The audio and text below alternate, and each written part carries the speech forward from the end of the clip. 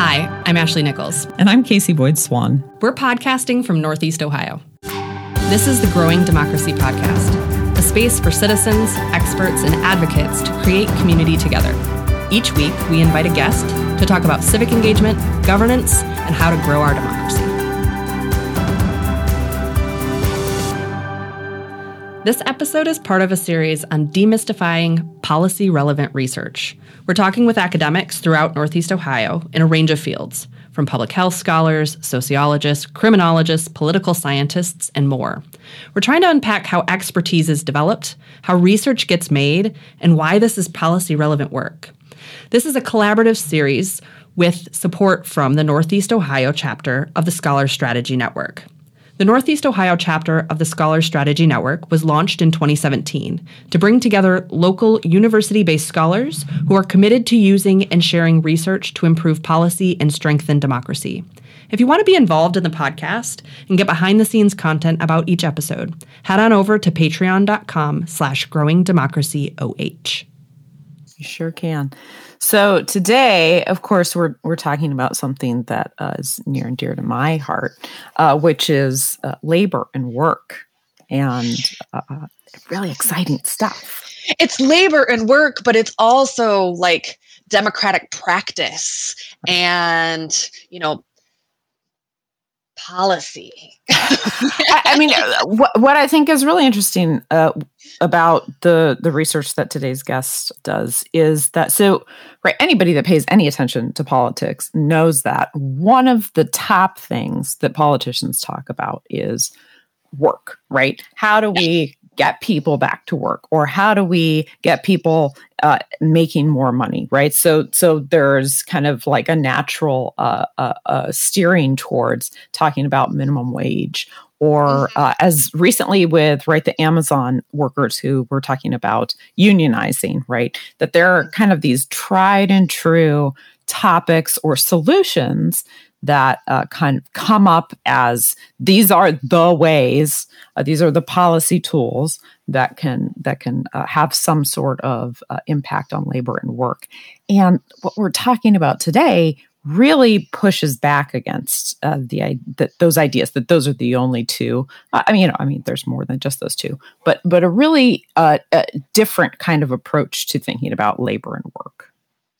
Yeah, and thinking about why, what the workplace is like. So we've had conversations with labor organizers, people active in labor unions, right? And so being able to think about in that context, we talked about like what it looked like in the organization. And so in this conversation, I think a lot of that is the same, which is, thinking about worker ownership and employee ownership, and thinking not only about kind of the policies that kind of structure whether or not it is a policy solution to that question of jobs, but also like what's taking place inside the organizations and the broader implications about wealth generation and kind of political and economic equality. And so for me, it's an interesting kind of juxtaposition with some of the other conversations we'd had on the podcast. Yeah, absolutely. I mean, I think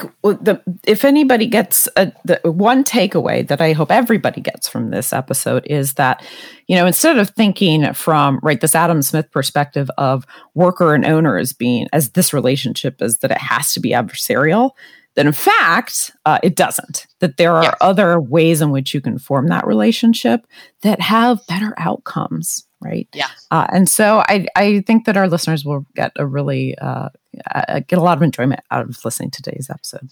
Yeah. So I'm really excited to introduce today's guest. We have with us Michael Palmieri.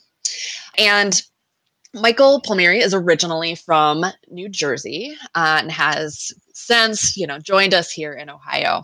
Michael started his PhD program in political science at Kent State University, where he studies American politics and public policy.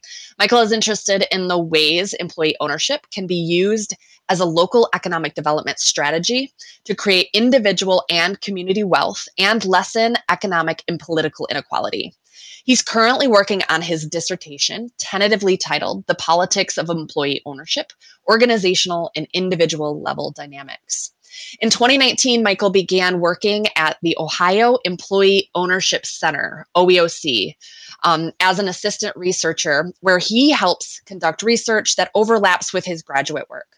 Lately, this includes things like producing estimates of the economic impact of baby boomer retirements on local communities and the role networks of nonprofits play in helping develop employee-owned businesses. His most recent work can be found in the 2019 Owners at Work newsletter, 50 by 50, and the IEDC Economic Development Journal.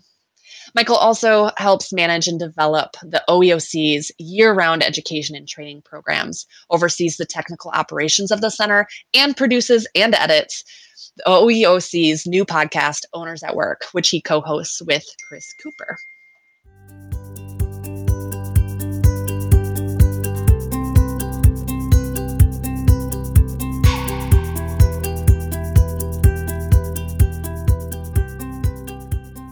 It's great to have you with us, Michael. Now, I know that Ashley just read your bio, so this is always an awkward moment for people. But I think that when you have a chance to tell us about who you are and kind of your part of your journey to where you are at, that some things come out that aren't maybe just so cut and dry as what's in your bio. So would you mind telling us and your listeners a little bit about yourself? Yeah, sure. So I grew up and was raised in New Jersey. It was a pretty small town. I was always pretty active in local politics and organizing. I was pretty interested in movements around climate change and the like. So kind of going through undergrad and even graduate school, those were always the things that I was doing out in the world. Worked in the nonprofit sector for a bit of time. And while I was doing that, I got involved and learned about employee ownership. So I was always interested in questions of economic and political inequality, really frustrated about kind of lack of support for policies that could make a dent in those two areas, and kind of stumbled on employee ownership, just kind of looking for those solutions. And from there, I did what a lot of people in the employee ownership kind of sector call, I drank the Kool-Aid, I got the bite, kind of got obsessed. And that's when I started looking for PhD program where I could focus on employee ownership. Led me to Kent State because it's actually home to one of the oldest and longest running state centers for employee ownership in the country. And that kind of takes me to where I am. So it's fantastic. So I want to ask really quickly, first, what is employee ownership and worker ownership? And can you elaborate a little bit about how you came to study the politics of employee ownership? Yeah, okay. So really good question. And I would say if you asked anyone in the employee ownership field, you'd probably get a bit of a different answer, right? But I always like to think of employee ownership on a continuum. There are some basic pieces that you'll find in any form of employee ownership, which is that the workers in those businesses have claim to the financial rights of the firm, whether that be through stock ownership, whether that be through profit sharing or the like. All forms of employee ownership are going to provide employees a financial stake within the firm they work. When it gets a little bit different and you see models kind of change is what level of governance rights does a company provide employees? So are they actually making decisions? What's the representation on the board? And so I always like to think of it as a continuum. On the one side, something I call shared capitalism, where it's really those financial rights that are being provided to employees. And if you were to think of it continuing to have more and more governance rights, you can think of that as economic democracy, where workers have not just financial rights, but governance rights. In terms of how I got into studying the politics of employee ownership, for me, like I said before, what attracted me to employee ownership was that politically speaking, it's one of these few things that can really put some meaningful wealth into workers' hands. And when I say workers, I mean all workers, right? Shop floor to the C-suite, not just those in managerial positions. And it's just so rare to find policies that are able to do that and not excite a bunch of kind of polarized reactions. And so what I found so interesting about employee ownership is that it attracts both people from the right who might be interested in employee ownership in the sense that it can create more capitalists, right? That it kind of emphasizes this market-based approach. It redistributes resources, but not through government redistribution, rather at the private firm itself. And so a lot of those things are attractive to conservatives. But it also accomplishes a lot of the same goals that those on the left or maybe self-described liberals would hold as important, which is providing meaningful work with dignity, good benefits, good wages, and then wealth building. So when you come across something like that these days, your ears kind of perk up. I was already studying political science at the time, so I knew that this isn't something that commonly happens. And so I got into it. But in terms of what I'm really interested in studying is if employee ownership provides much higher wages, wealth, employment stability than a conventional company. And those are kind of the same factors that political scientists find correlate with increased participation, civic, political. The question came to me is, well, perhaps that employee-owned companies, not just through the fact that they're more participatory, but through material wealth building could have a positive effect on civic participation. So there's kind of two levels to the politics that attracted me. Is one, how does it affect individuals and their behaviors? But at a larger kind of macro sense, it's one of those few palatable policy responses that get support from the whole political spectrum. Now, you've hit it on a couple of things here that I kind of want to unpack. And the reason for the unpacking is, so the purpose of this series really is to kind of pull apart or demystify, right? Politics, policy, the processes involved in creating policy. And in many ways, the work that you're doing is kind of about exploring, right, the politics of how labor is structured, right, in some ways. And that can be, as you just described, something that is not necessarily political in nature, but it sounds to me as though you see it as very political in nature, just perhaps not necessarily partisan in nature. Is that an accurate assessment? Yeah, it really is. One of the things that I learned even more so at my time at the OEOC is that a lot of business owners, right, just traditionally, they're not always going to be the most progressive set of individuals. That doesn't necessarily mean that they don't care a lot about their workers. It doesn't necessarily mean that they don't want their community to benefit from the business, that they're just looking to sell and get the highest price. And so, it's really important, I think, for people to keep in mind that a lot of people can arrive to a similar point, regardless of the kind of partisan politics. And they might get there for different reasons. They might get there because they're holding different beliefs. But what I really think is important with employee ownership is you can get large swaths of people to commit to it for whatever reason they commit to it, right?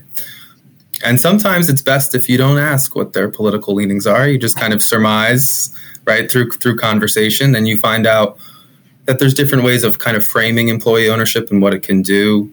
But I think the most powerful framing for me that really attracted me to it is that it puts meaningful levels of wealth into workers' hands who otherwise wouldn't have the ability to be able to amass that level of financial wealth.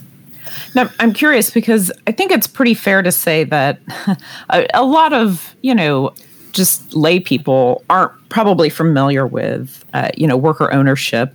And even among labor economists, this isn't a heavily studied topic. So as somebody who's kind of digging into an area that isn't well known among, a fairly broad segment of the population, did you learn anything kind of during the process of doing this research that you think would help our listeners understand this a little bit more? Was there anything that you demystified for yourself? Yeah, I think that one of the things that is really important to understand is that some people can confuse really the question you opened up with, what is employee ownership? And I think that is where I spent a lot of time in trying to find that answer, right? And what I came down was on that kind of continuum I talked about, shared capitalism versus economic democracy.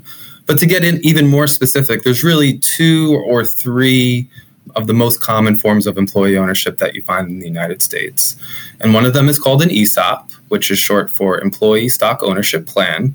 And what that actually is in terms of U.S. legislation is a retirement plan. It's a trust that holds stock within the company, and the company puts contributions into that trust. As they contribute to it, the shares are dispersed to employees in an account. And when those employees retire, they get the financial value of whatever was placed in their account while they were there. And so that's an ESOP, and that's one of the most prevalent forms of employee ownership in the U.S. There's about 7,000 companies in the U.S. with an ESOP, and I believe they have around 10.5 million employees, so not a small amount. What's that, 8 or 9% of private sector workforce? So they're pretty large. The less common form is a worker co-op, and that worker co-op kind of sits on that economic democracy side of employee ownership in the sense that workers elect the board, and they elect it on one share, one vote. They're able to also accumulate wealth through internal capital accounts or through something that's called patronage, which is like a profit sharing at the end of the year. They decided to kind of divvy up the profits, obviously put some in to the company to, invest in capital and equipment. But if there's some left over, they can decide to pay employees out with it. And for worker co-ops, they're much rarer, about 425 in the U.S. I think they employ 7,000 or 8,000 people, so a lot less than ESOPs. But what's interesting about worker co-ops is that economic democracy kind of function. They're a lot more participatory. And in the U.S., at least, the majority of worker co-op members are women of color. And so they've been getting a lot of attention in the sense that they're able to provide really good paying jobs in industries where you don't find those kind of wages, let alone any kind of wealth building benefits. So that generally gets, if you can understand those two different forms, you got the ESOP, the worker co-op, a lot more ESOPs, a lot less worker co-ops. And they kind of sit on two different sides of that spectrum. That gets you like pretty demystified, employee ownership. That took a while for me to finally get to that, but that generally gets you through the landscape. So that's broad, right? Those are in many ways significantly different types of organizations and organizational structures with different, possibly kind of philosophies towards worker ownership, employee ownership. So from your perspective, given the breadth of this space that you're working in, why do you see this work as important to policymakers? Oof. Well, so, again, I'll return back to the fact that we're just seeing unprecedented levels of income and wealth inequality. Precarious work is becoming more and more common. Some of the fastest growing industries are those industries that have the lowest paid wages, the worst benefits, most likely to fire employees when time gets hard and not really think about it. And when you kind of think through those things, and I should add a third kind of crisis or component, like there's not enough crises going on today, right? But a third really important crisis that's maybe not getting as much coverage as it should is the retirement of baby boomer generation, in that they own nearly half of all small businesses in the U.S., and a majority of them aren't going to be able to sell their business, either because their family members don't want to run the business, that's becoming less and less common, or they just can't find an outside buyer on the market, which often happens. And when you can't do those two, most owners think that, okay, well, I guess we're just going to liquidate, close up shop. And a lot of them aren't knowledgeable that there exists this other option that in some cases you can sell to your employees. So I take those three things, right? Economic inequality, precarious work, this baby boomer business, closure crisis that we're in the midst of. And I think a lot of policies might aim to solve one of those separately. But I think that they miss the fact that those three different things are very much linked to one another. And employee ownership is kind of uniquely positioned in the sense that it can not solve, right? But it's a policy that can at least make a dent in all three of those, right? It provides a selling owner an option to get liquidity from the business that they helped build, right, for so long. It also provides employee owners with a great place to work, wealth building opportunities, much more stable employment, a lot of the research shows.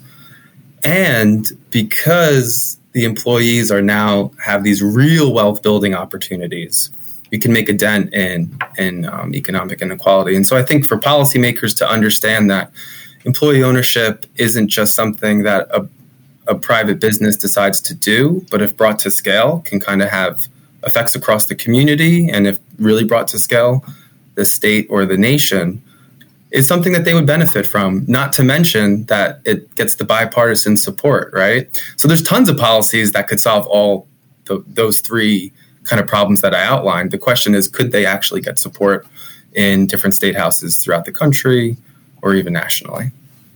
So I have a really quick follow-up, but my question is more along the lines of the civic and political engagement components. So I want to ask, if Casey I know has a follow-up too. I just wanted to make sure I didn't go out too far off topic. So I do have a follow-up question, and that's particularly about labor policies and other labor crises that we're having right now. So, I mean, it's at least it's pretty widespread in Ohio, but across the U.S. too. Businesses, especially in the service industries, are having a very difficult time finding workers. How do you see worker ownership, if it does at all, as addressing that issue where folks just don't feel like either that there is a job that is maybe a mobile position where they can actually work over a sustained period of time, where it's useful for them to actually go to work every day, or where they also feel where they don't have any specialized training to, let's say that what they'd really love to be is a chemist, but you have to have a degree in that, right? You can't just jump in and become a chemist. So how do you see worker ownership as matching with those dual problems of people that are maybe underskilled, but also don't want to be employed in a position that has really no future? Mm-hmm. Yeah. So, it's useful to take a step back and just, I guess I'll answer it through kind of pointing to a couple of research studies out there that show how employee-owned firms just kind of act in economic downturns in general. So generally, an employee-owned company is much less likely to lay off employees for any reason, but in particular during economic downturns. And a lot of that has to do with the whole idea of, with a worker co-op, that internal account, or with an ESOP, again, that retirement account, is that the companies are investing in their workers themselves, right? And so that's what the ESOP is. That's what that internal account is. It's something for the long term. And so they're going to really do anything that they can to keep those employees around. And in doing so, employees tend to give a lot more effort. They tend to call out sick a lot less.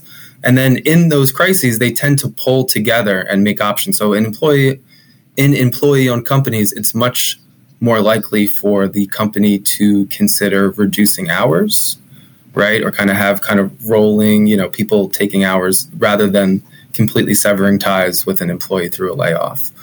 There was a really interesting study that looked at employee-owned firms. I believe it was from 1999 to 2011, and that included both the 2001 and 2008 financial crises. And they found that they were half as likely, employee-owned companies were half as likely to lay off workers during economic crises compared to the conventional counterparts. Now, there was some research that also occurred during the pandemic for both worker co-ops and employee stock ownership plans, ESOPs.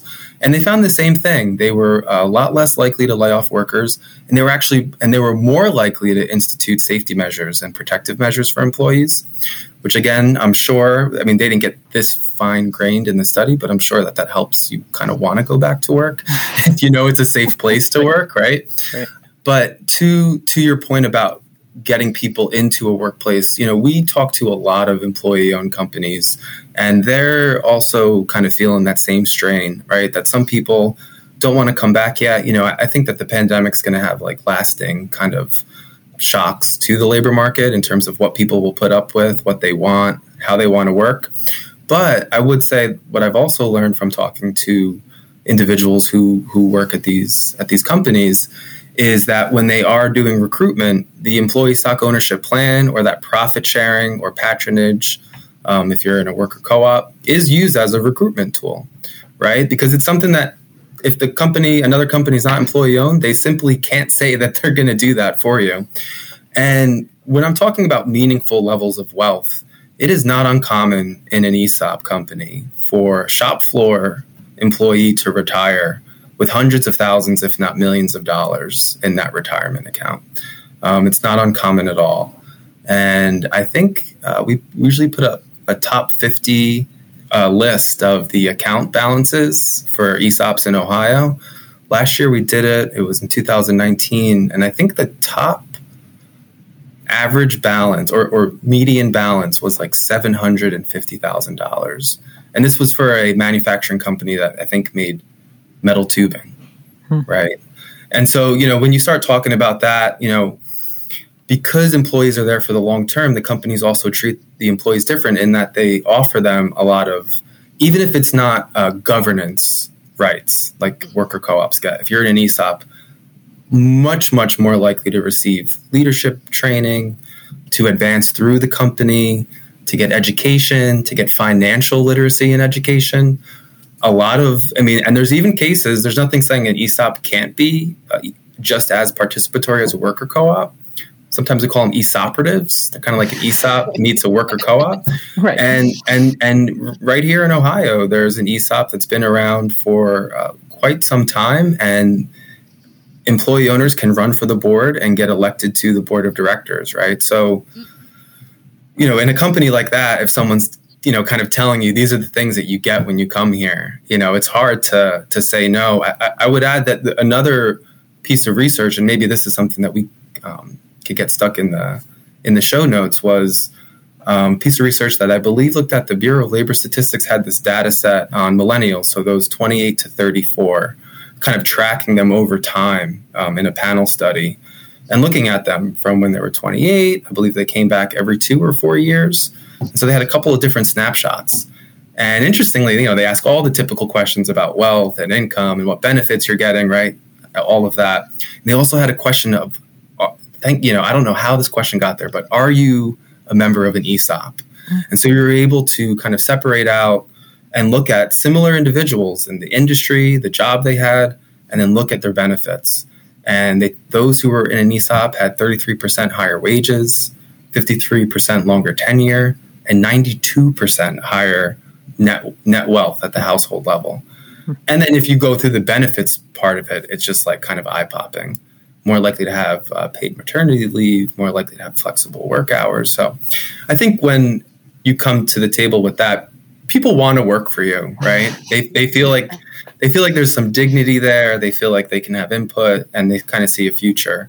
That one company I was mentioning, the ESOP company who allows employees to kind of elect individuals to the board, or to elect non-managerial employees to the board, has multi-generations. So fathers, like the daughters of fathers of sons, are working there now. This kind of just shows there's this ownership culture, right, that kind of goes beyond just the finances.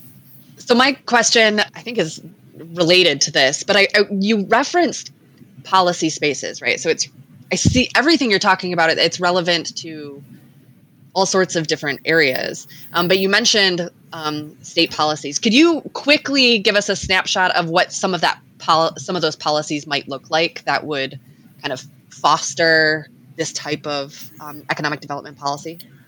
Yeah, for sure. So it's definitely a patchwork, as all policies are here in the U.S., right? And there are some states who've been doing really, really kind of cutting edge or leading work. One of them that's pretty interesting, it just happened recently, is out in Colorado. And what they were able to do was through, I believe this was changes to the tax code there, was to enable any business that was considering converting to employee ownership to be able to deduct the cost of all of those steps and processes that would need to happen from their taxes, up to $100,000 for an ESOP, up to, I think, $25,000 for a worker co-op. ESOPs are a lot more expensive to kind of put in place in a worker co-op. That's why those two differences.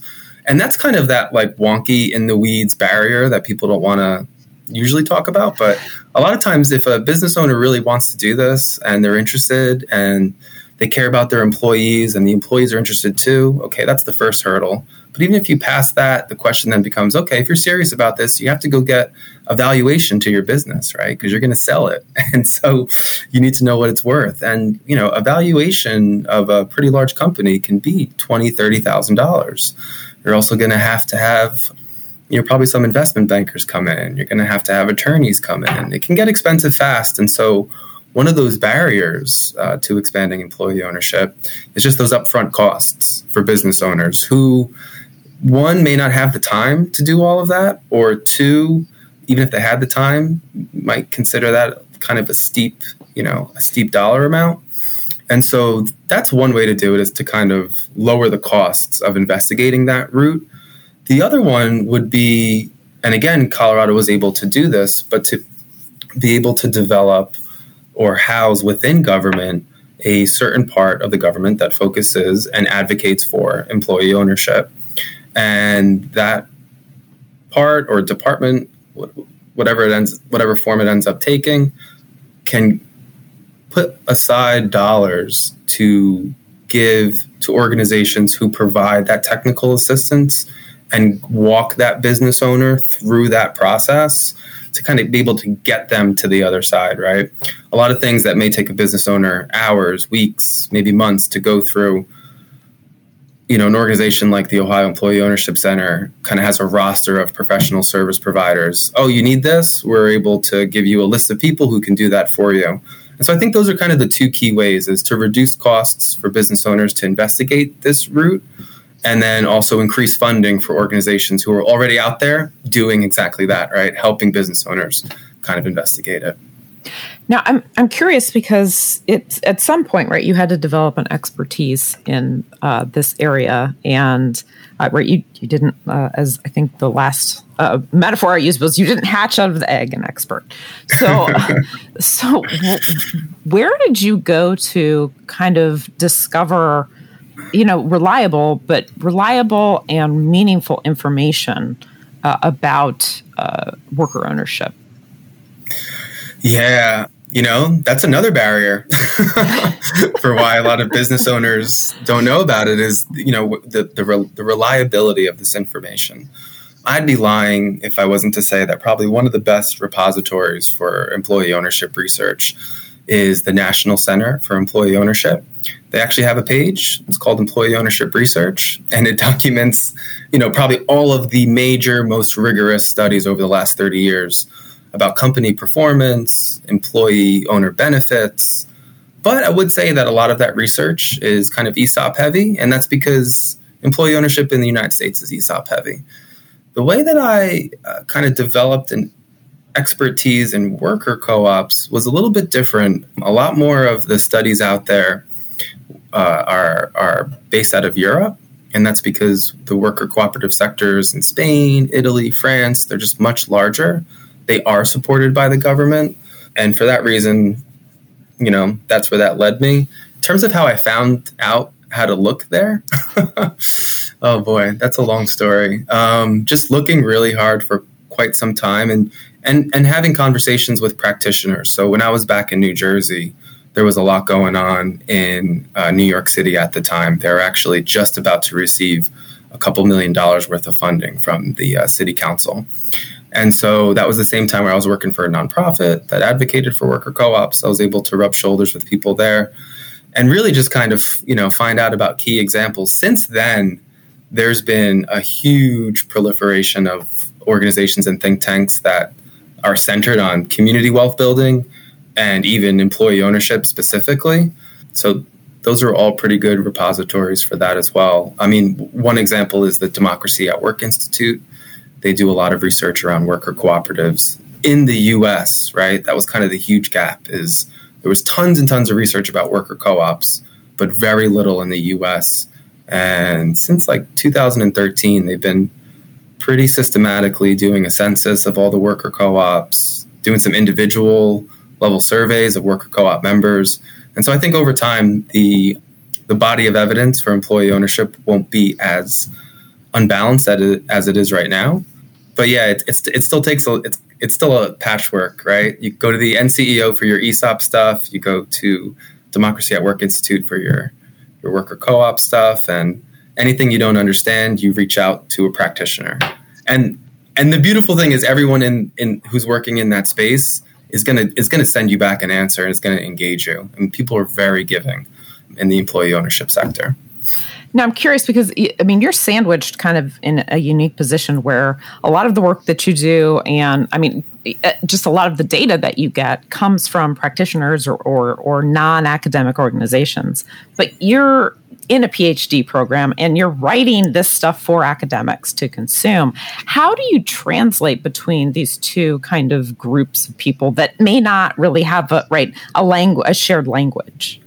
Yeah, that's a great question. I mean, so right before this interview, we're working on producing a pretty large and big report, right, about employee ownership here in Ohio.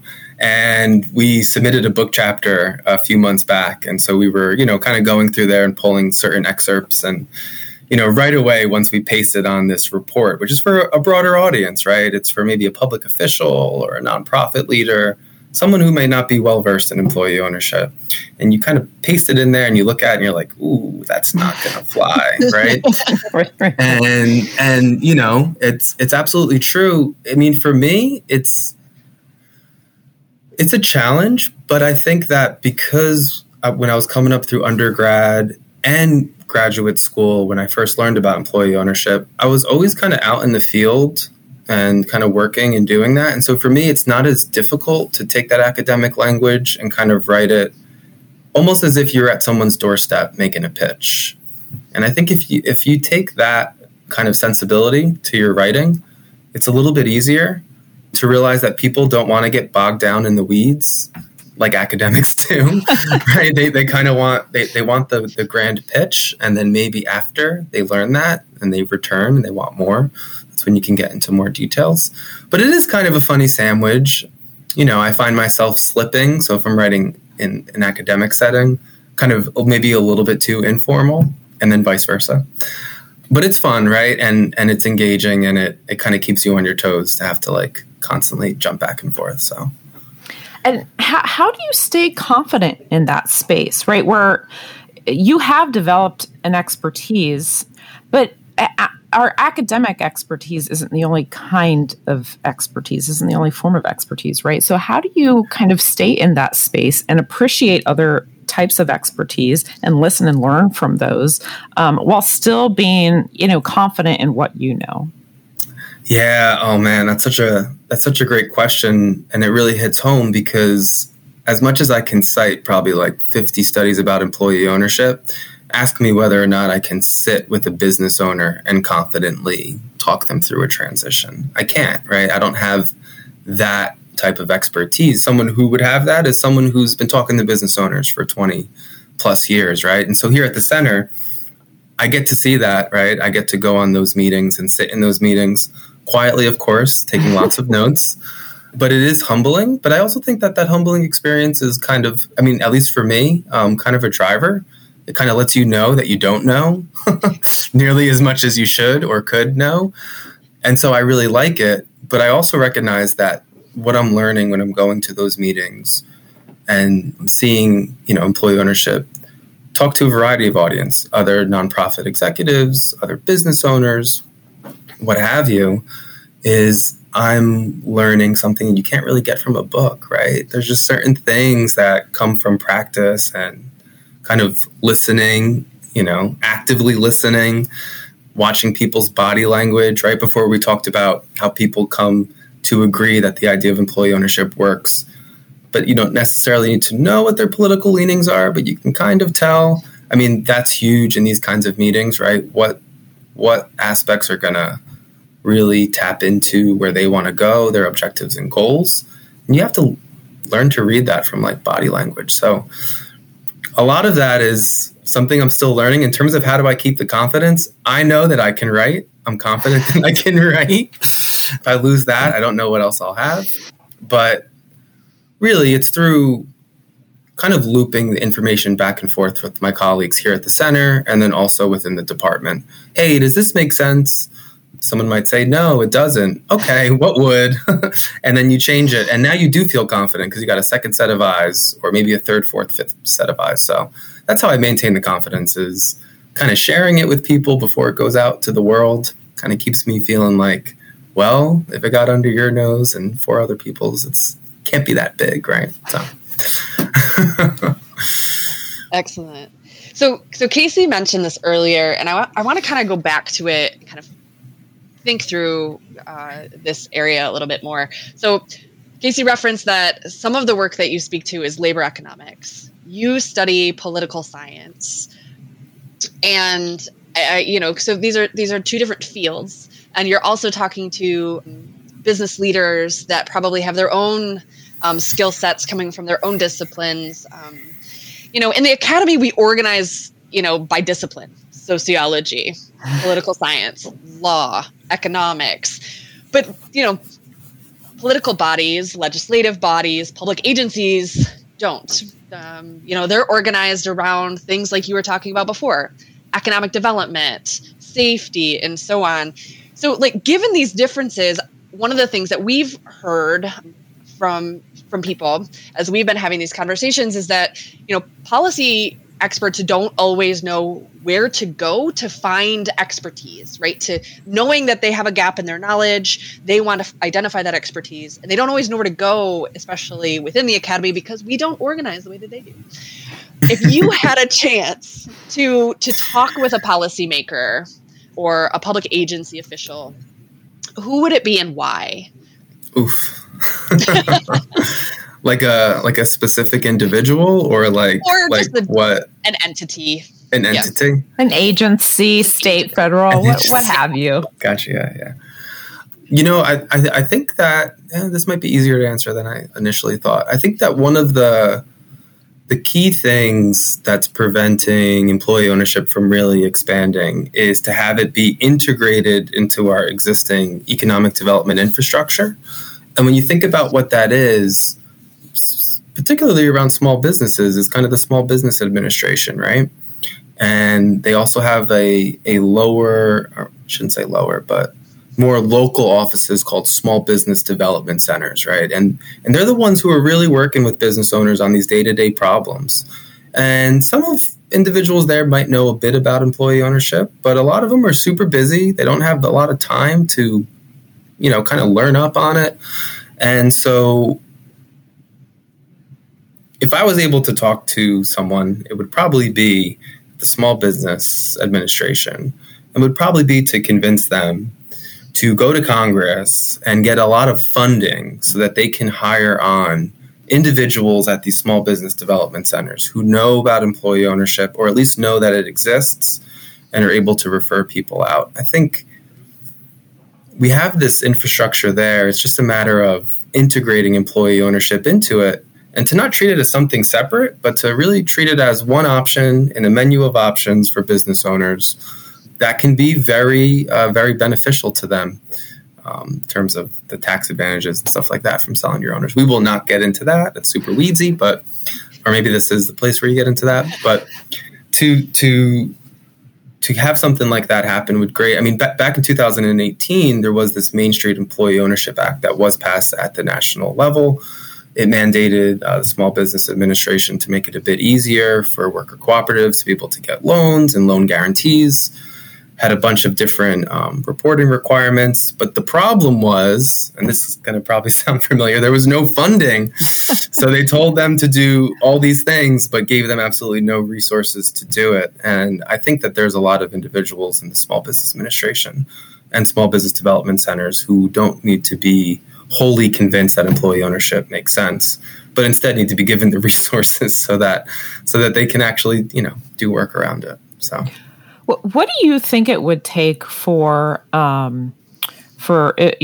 any sort of attention to worker ownership places of employment to get attention at the national stage, right? I mean, so we've had presidential candidates that are really concerned about the conditions that workers endure, and yet I can't think of an instance in which this has gotten national attention. So what do you think would have to happen for it to be kind of a national agenda item? Well, I think the only time I've ever heard employee ownership brought up, I don't know if it was 2016. No, I think it was 2019. Bernie Sanders was like stumping for the 2020 race, and he like brought it up, and everyone was texting each other, "Oh, he just said employee ownership," right? So yeah, I think that might be a signal of how rarely that happens. But I would say that it's actually there are some champions in the Senate right now at the federal level for employee ownership, and there have been bills introduced for quite some time. They keep getting more and more co-sponsors, but never enough to quite get over the hump to create banks that would loan specifically to employee-owned companies, and to also give a lot of funding to state centers in each state. Now, what would it take to actually get that national policy passed? I think a lot of it has to do with a bit of luck, being in the right place at the right time. That's kind of the story of why ESOPs were created in the first place, right? It was this very strange relationship between a finance banker and a populist Democrat from the South, who just happened to be on the committee that was rewriting tax legislation at that time. And, the finance banker was able to convince them that, hey, you should stick this in the laws that govern defined benefit retirement plans, right? It was like super weird the way it happened. And so that might be the way it occurs. And I think that this is probably more likely the case, is that you're going to see states begin to kind of find innovative ways to grow the sector. Other states kind of looking at those states saying, hey, that looked like it worked. The Employee Ownership Center is one example, right? The founder of the Employee Ownership Center was a professor who's since passed away, John Logue, who was a professor at Kent State's political science department. And he was inspired to create the center through the founder of the National Center for Employee Ownership. Once John founded the OEOC, there was another state center a few decades later that was also established, kind of looking at that same type of structure. And now today, there's a large nonprofit called the Employee Ownership Expansion Network, which is looking to set up state centers in all 50 states. And so I think what a lot of people in the employee ownership sector have realized is that, yeah, it'd be great if we could get some federal funding or federal support, but that most likely, until then, we shouldn't hold our breath, and we should kind of, go on this state-by-state push. Even within states, Ohio in particular, certain cities are adopting different ways of supporting employee ownership. So it's more of that kind of local state. I don't think we'll ever have a national moment. I pray that we will. I hope that we will. There's lots of organizations who are in DC lobbying so that we will. But at the same time, I think a lot of the energy and some of the biggest breakthroughs are at the state level. Now, I'm curious, as an academic that is engaged in, really research that has a lot of applied implications for this work, do you see the work that you're doing as kind of part of your own personal civic identity? Yes. Yeah, it's definitely part of that identity. I have to admit, I don't do as much of the actual field organizing that I used to do, especially when I was back in New Jersey.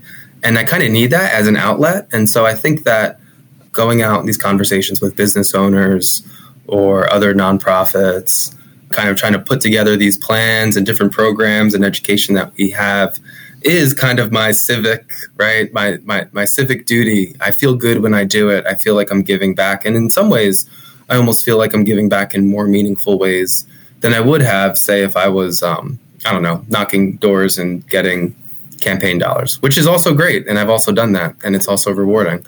But today, that the work I'm doing with the center has definitely filled that void. And it definitely is my identity. It's this kind of employee ownership champion. Mike, thank you so much for being on the show. We really appreciate having you. Oh, this was a lot of fun. Thank you both. Thanks for listening to the Growing Democracy podcast. I'm Casey Boyd Swan, and with me, as always, is my co-host, Ashley Nichols. Our podcast is edited by Jeremy Demery at Golden Ox Studio, right here in Cleveland, Ohio. This series is supported by the Northeast Ohio chapter of Scholar Strategy Network. If you like our show and want to know more, check out our website, growingdemocracyoh.org. If you want to support the podcast, as well as get access to behind-the-scenes content, live chat, and swag, featuring designs by Donuts and Coffee, head over to patreon.com/growingdemocracyoh. Join us next time when we continue this conversation about demystifying policy-relevant research.